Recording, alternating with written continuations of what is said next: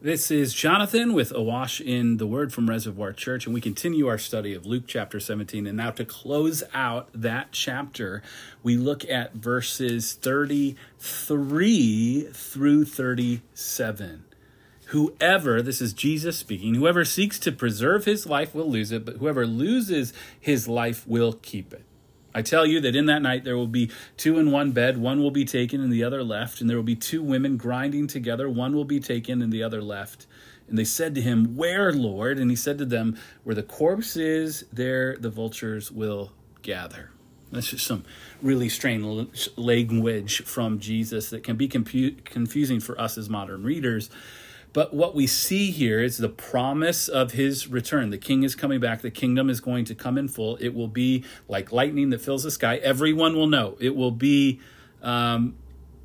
probably be a surprise, but it will not be something that goes unnoticed. This is not something you'll miss if you don't watch the news. You will know when the kingdom of God comes in its fullness, when Christ returns.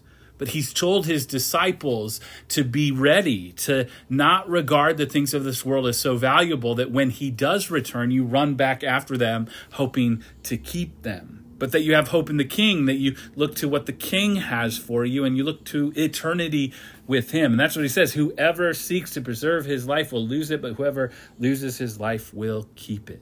We don't run after the things of this world. No, we use them as tools for the kingdom, for his glory, to it be building friendships that we get invited into eternal dwellings, as we've seen in our study of Luke's gospel.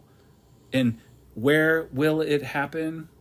It's going to happen where the vultures come. It will be noticeable. Judgment is coming. But in that truth, we have hope because we're covered.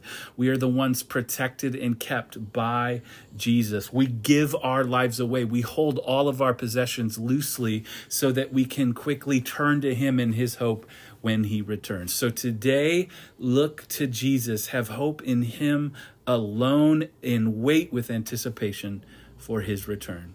I'm Jonathan, and this is Awash in the Word.